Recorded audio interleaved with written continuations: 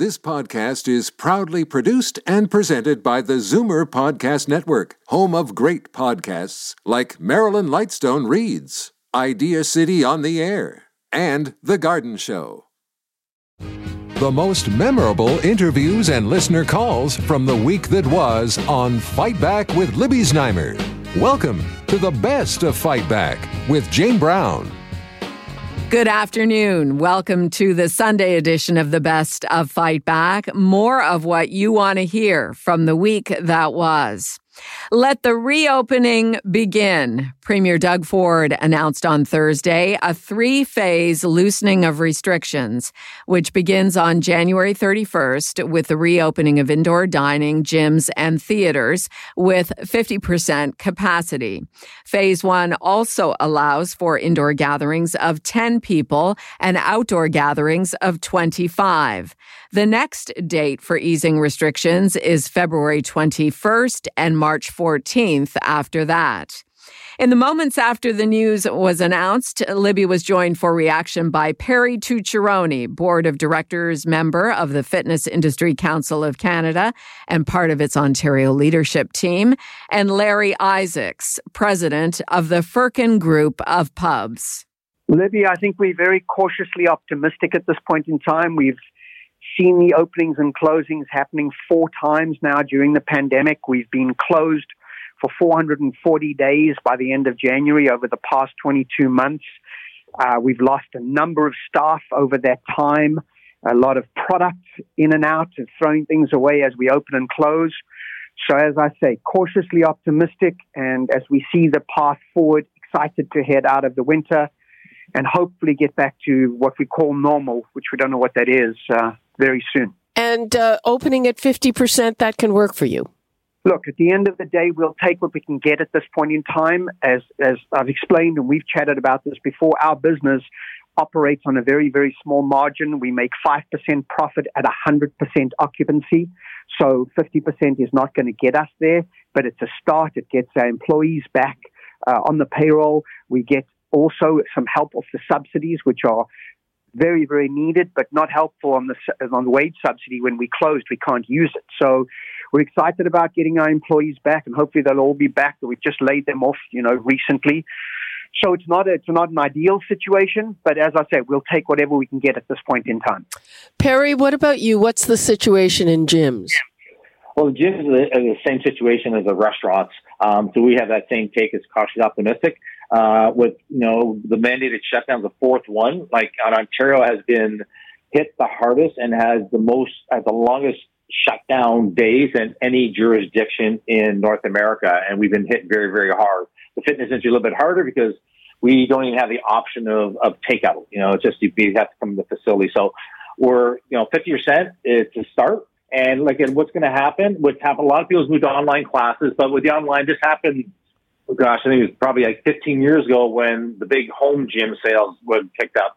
You don't get the same experience at home that you do in a club. Some people will stick with online, but people want to get back to the gyms because they want that interaction, the better equipment, the environment that goes with it. The gyms were offering, some of them were offering virtual classes, but it really didn't do very well for most of the gyms. It didn't help. It didn't help to really offset the closures. That's the unfortunate part. Being closed and with virtual options, it's opened up a whole new market for the future, which doesn't help today, that get more people active. We'll get hopefully more people back in the gym. We'll lose some, but we'll make up for that for other people who want to really take their fitness and their program to the next level. What about staffing in your industry? Have people gone on to other types of jobs?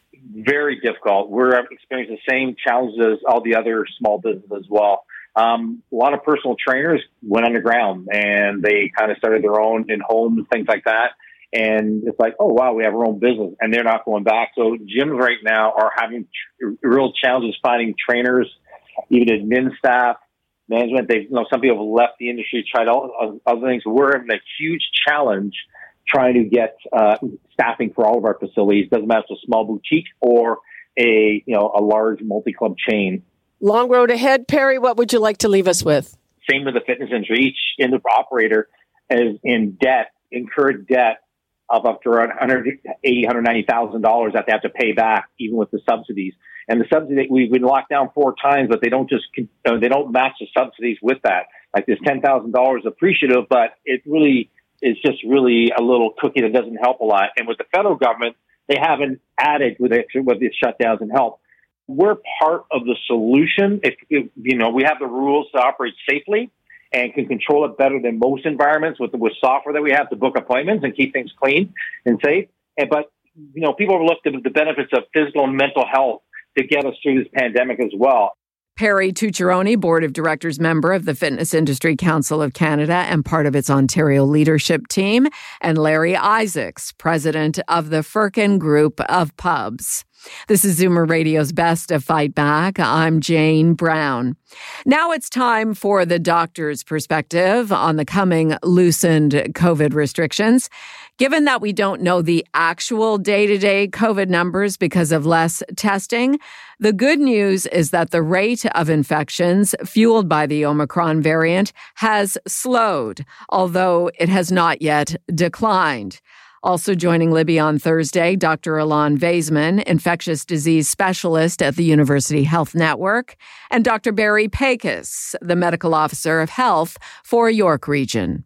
Right now is not the right time to ease up. Unfortunately, that's not what the Premier announced. He, of course, announced that we would be easing up, but not for another 2 weeks or so, or 11 days. So it's certainly true that we've seen a decrease in the acceleration of cases right now, and there's some good and hopeful signs about, from wastewater, from cases generally, and positivity and our admissions. I think we're just at the beginning of signs of hope. So I think the announcement is giving people a little bit of certainty, perhaps, about what they can expect, and certainly businesses.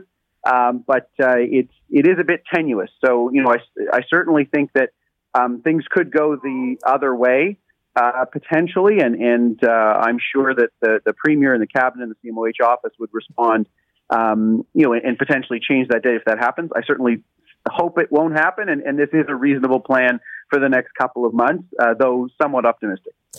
Dr. Vaisman, what's your view? Yeah, I think most of the signs, at least in Toronto area, from our hospital shows like things are improving. It's very slowly, and they're right at the beginning of it. And the question is really what's going to happen 11 days from now at the end of January to change all that. And the big one is the schools. So kids returning to schools as of yesterday means that we might see another bump.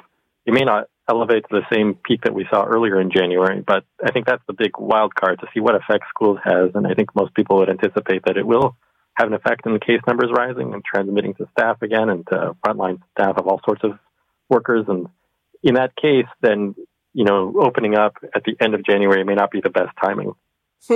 Yeah, I think, that it was a political imperative more than, a good read of the medical evidence, Dr. Pecos.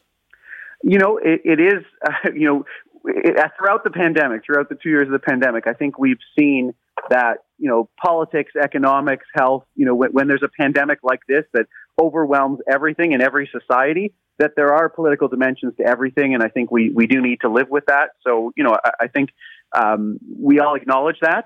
I really do agree with Dr. Vaisman that the schools piece is a bit of an unknown. And in addition to just the increase in cases, which I think, may be modest, I think what's important to keep in mind is one of the challenges for hospitals and all essential services across the board is, people needing to isolate if somebody is in their household that is ill. And even though that isolation period is very much restricted now, with schools opening and kids potentially becoming ill, even if there isn't this increase in transmission that leads to new admissions, what it very well might do for a short time is put additional strain on many services, including healthcare services, because some of those people who work there may need to stay home. There's all kinds of measures that we have to keep those people in the workforce through testing and various other means, but that's another challenge that we're facing with this reopening, and it's yet to be seen what kind of impact that'll have.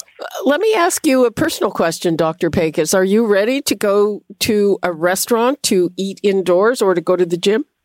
I would certainly be looking forward to both of those things. For the situation I am in, it can be potentially safe. And I think restaurants is a reasonable place to start. They have suffered a lot during the pandemic. And if done properly, I think it can be done in a reasonably safe way.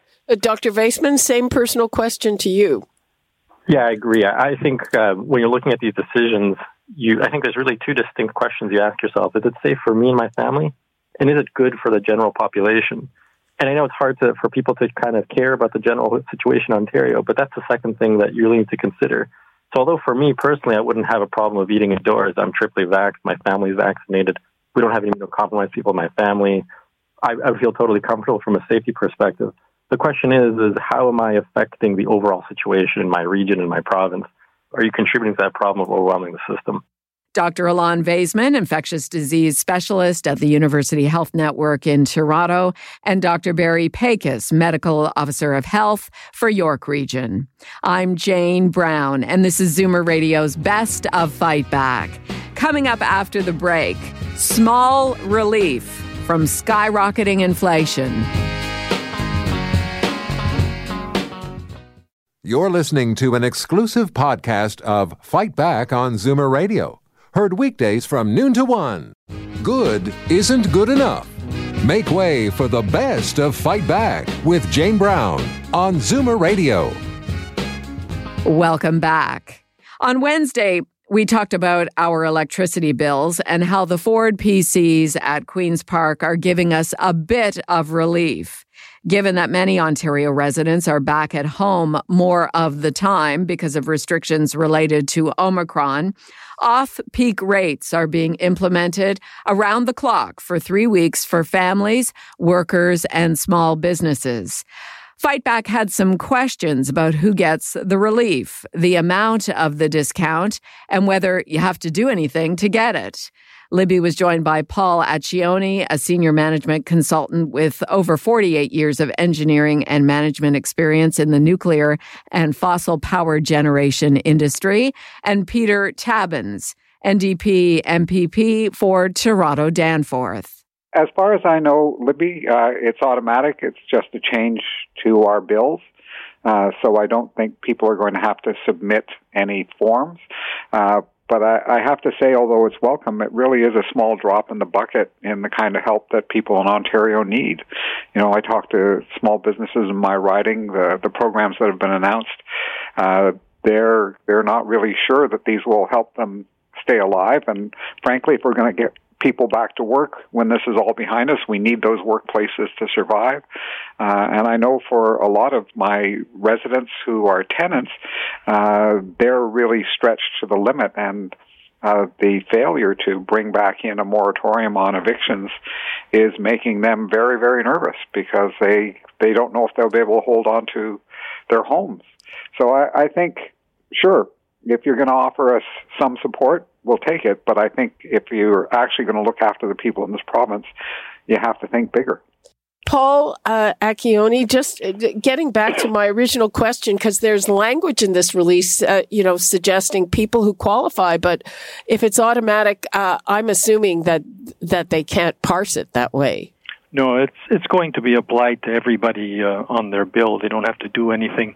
The utilities will just recompute the rates for that 3-week period. So they'll have to make some software changes to their programs so that you get the bill correctly issued to you. But it'll be automatic. And for the average residential consumer, it represents about a 20% discount on the energy cost. This is the commodity cost in your bill. So it's not even, because I was looking up the average bill in Ontario is about $95 a month. Am I correct? You are, and the commodity portion of the bill, it doesn't represent the whole amount, because a lot of people don't realize in the delivery charge there's approximately 2 cents per kilowatt hour that's charged for transmission, and there's about a $25 to $40, depending on your utility, $25 to $40 a month, which is a flat charge for basically your distribution system and for billing you every month. So it's not the 20% on the whole bill. It's 20% of the commodity or the energy cost. Sorry, it's half of the energy cost. That's another whole thing. As a matter of fact, our morning Zoom show co-host Sam Houston was saying, are we going to get any guidance on how to read the energy bill? It's complicated because a lot of the detail is hidden in the line items. Like the delivery charge is a mishmash of all kinds of stuff that's energy related, flat monthly related. And so the average person doesn't know how to take it apart. But if for those of you who are interested and you have a spreadsheet and you want to do the calculations yourself, you can go to the OEB site and ask for a download of the OEB rate orders, and you can pick the utility that services you. And there are tables at the back that gives you all the gory details for those of you who are mathematically inclined. What would you like to leave us with, Peter Tabuns? $10 is better than no bucks, but I think if the Ford government actually wants to help people in Ontario, it needs to deal with the lack of paid sick days. It needs to be supporting small businesses so they survive and can provide jobs when we get through this pandemic. It needs to be thinking bigger about how all of us will get through this instead of making small announcements that sound big but really don't deliver the goods. Peter Tabuns, NDP MPP for Toronto Danforth, and Paul Accioni, a senior management consultant with nearly 50 years of engineering and management experience in the nuclear and fossil power generation industry. This is Zoomer Radio's Best of Fight Back. I'm Jane Brown. More now on our personal finances. Inflation has hit a 30-year high, which is no surprise to anyone who shops for anything, especially groceries. The annual rate from December of 2020 to December of 2021 is a whopping 4.8%. But food, the most basic of basics, has gone up more than that, 5.7%, and is projected to increase again in the coming year. Then there's the price of gas, which is 30% higher than in December of 2020. Let's not forget higher costs for anything with a microchip, a new washing machine, or a new or used car. For perspective on what's happening, Libby was joined by David Kravitz, Chief Membership Officer of CARP and Vice President at Zoomer Media, and Dr. Talon Easjohn, Professor in the Department of Economics at Dalhousie University. I think we had a perfect storm. Right before the pandemic hit the world, there was already a bit of a trade war between the United States and China. We knew that it was going to have an impact on supply chains, but right on the heels of that, we had the pandemic that started percolating through the supply chains. We all know that. And over the last year, energy prices increased quite dramatically. So we are in a perfect storm. I think it's a fairly global phenomenon, but I don't expect this to last for much longer than what we have seen, the pandemic side of the things and the supply chain things. And it will take time for supply chains to adjust to this thing, but I'm not certain that it's going to last forever. Well, that's a bit of good news. David, what have you been hearing from CARP members? That's a good. I hope not forever. Well, our members, CARP members, and indeed the members of the Zoomer demographic, precisely because of age and the high percentage who are on fixed incomes, are exceptionally worried about this. It's the number one preoccupation. Over 80% of our members say they are highly worried about inflation. I don't think they're terribly optimistic about it being perhaps as short term as some are predicting, because in addition to the supply chain issues, we have record federal debt. We've lived through this movie before and seen the effects of inflation prolonged over a period of time, and we know that the more the government increases the money supply with huge deficits, the harder it is to get this under control. So I would say it's a time of very high anxiety in our corner of the world. Professor Eastjohn, it's been an uneven pandemic. Some people have done very well, thank you very much, and have managed to sock away a lot of money. Stock market's been great. So what do you see in terms of that, in terms of the really uneven impact financially? That's an excellent question, and I don't hear that question being posed a lot, in fact, even academics. It's a fantastic question because inflation has always been something that affected people unevenly. Some people benefited from that, and some people lost. If you're in a fixed income security, of course, you're going to suffer from that. And if you're sometimes in other sort of investments, you'll benefit from that. As you mentioned, the stock market versus the fixed income people. But we're also seeing through this pandemic record profits by some household name companies, and we have over the years also seen incredible market consolidation and pricing power of these firms have increased. So whatever costs increases they have seen, they were able to pass it on to consumers, and so yes, this has been a boon for some companies and record profits even in some agricultural companies, main distributors. And certainly not a good news, high level of anxiety among people with fixed income. So I think David's point is right on the money. It does create an incredible amount of anxiety. And your question is right on the money as well. It has been an uneven process. So we have to address both of these issues. So it's a mixed bag. I think your question is the type of question we should be asking. Who's benefiting from that? Who's losing in that? And how can we help those people who are actually losing, and the vulnerable groups especially? Dr. Talon Eastjohn, professor in the Department of Economics at Dalhousie University, and David Kravitz, chief membership officer of CARP and vice president at Zoomer Media. You're listening to the best of Fight Back on Zoomer Radio. I'm Jane Brown. Coming up, what you had to say about the week that was, and the Fight Back Knockout Call of the Week. You're listening to an exclusive podcast of Fight Back on Zoomer Radio. Heard weekdays from noon to 1. Zoomer Radio, pulling no punches with the best of Fight Back with Jane Brown. Fight Back with Libby Znaimer has the most informed guests on the week's hot topics, and we also rely on you for your valued opinions. Here are some of this week's best calls. Bill in Toronto called about a short-term electricity rate cut being offered by the Ford PCs during Omicron restrictions. My worry is, who's really going to pay for this in the end? I think hydro is already subsidized on an ongoing basis, if I'm not mistaken. So I've got one level of government now adding an additional subsidy. And meanwhile, I've got another level of government that taxes me for the natural gas to heat my house. So one's giving and one's taking. I think the problem here is government getting involved in it. Maybe we should let private industry do it. Marissa in Brampton phoned on the day Premier Ford announced the first stage of reopening for January 31st. I'm triple vaxxed. Everyone in my family is vaxxed, but I don't feel safe. I feel like we're still flying by the seat of our pants.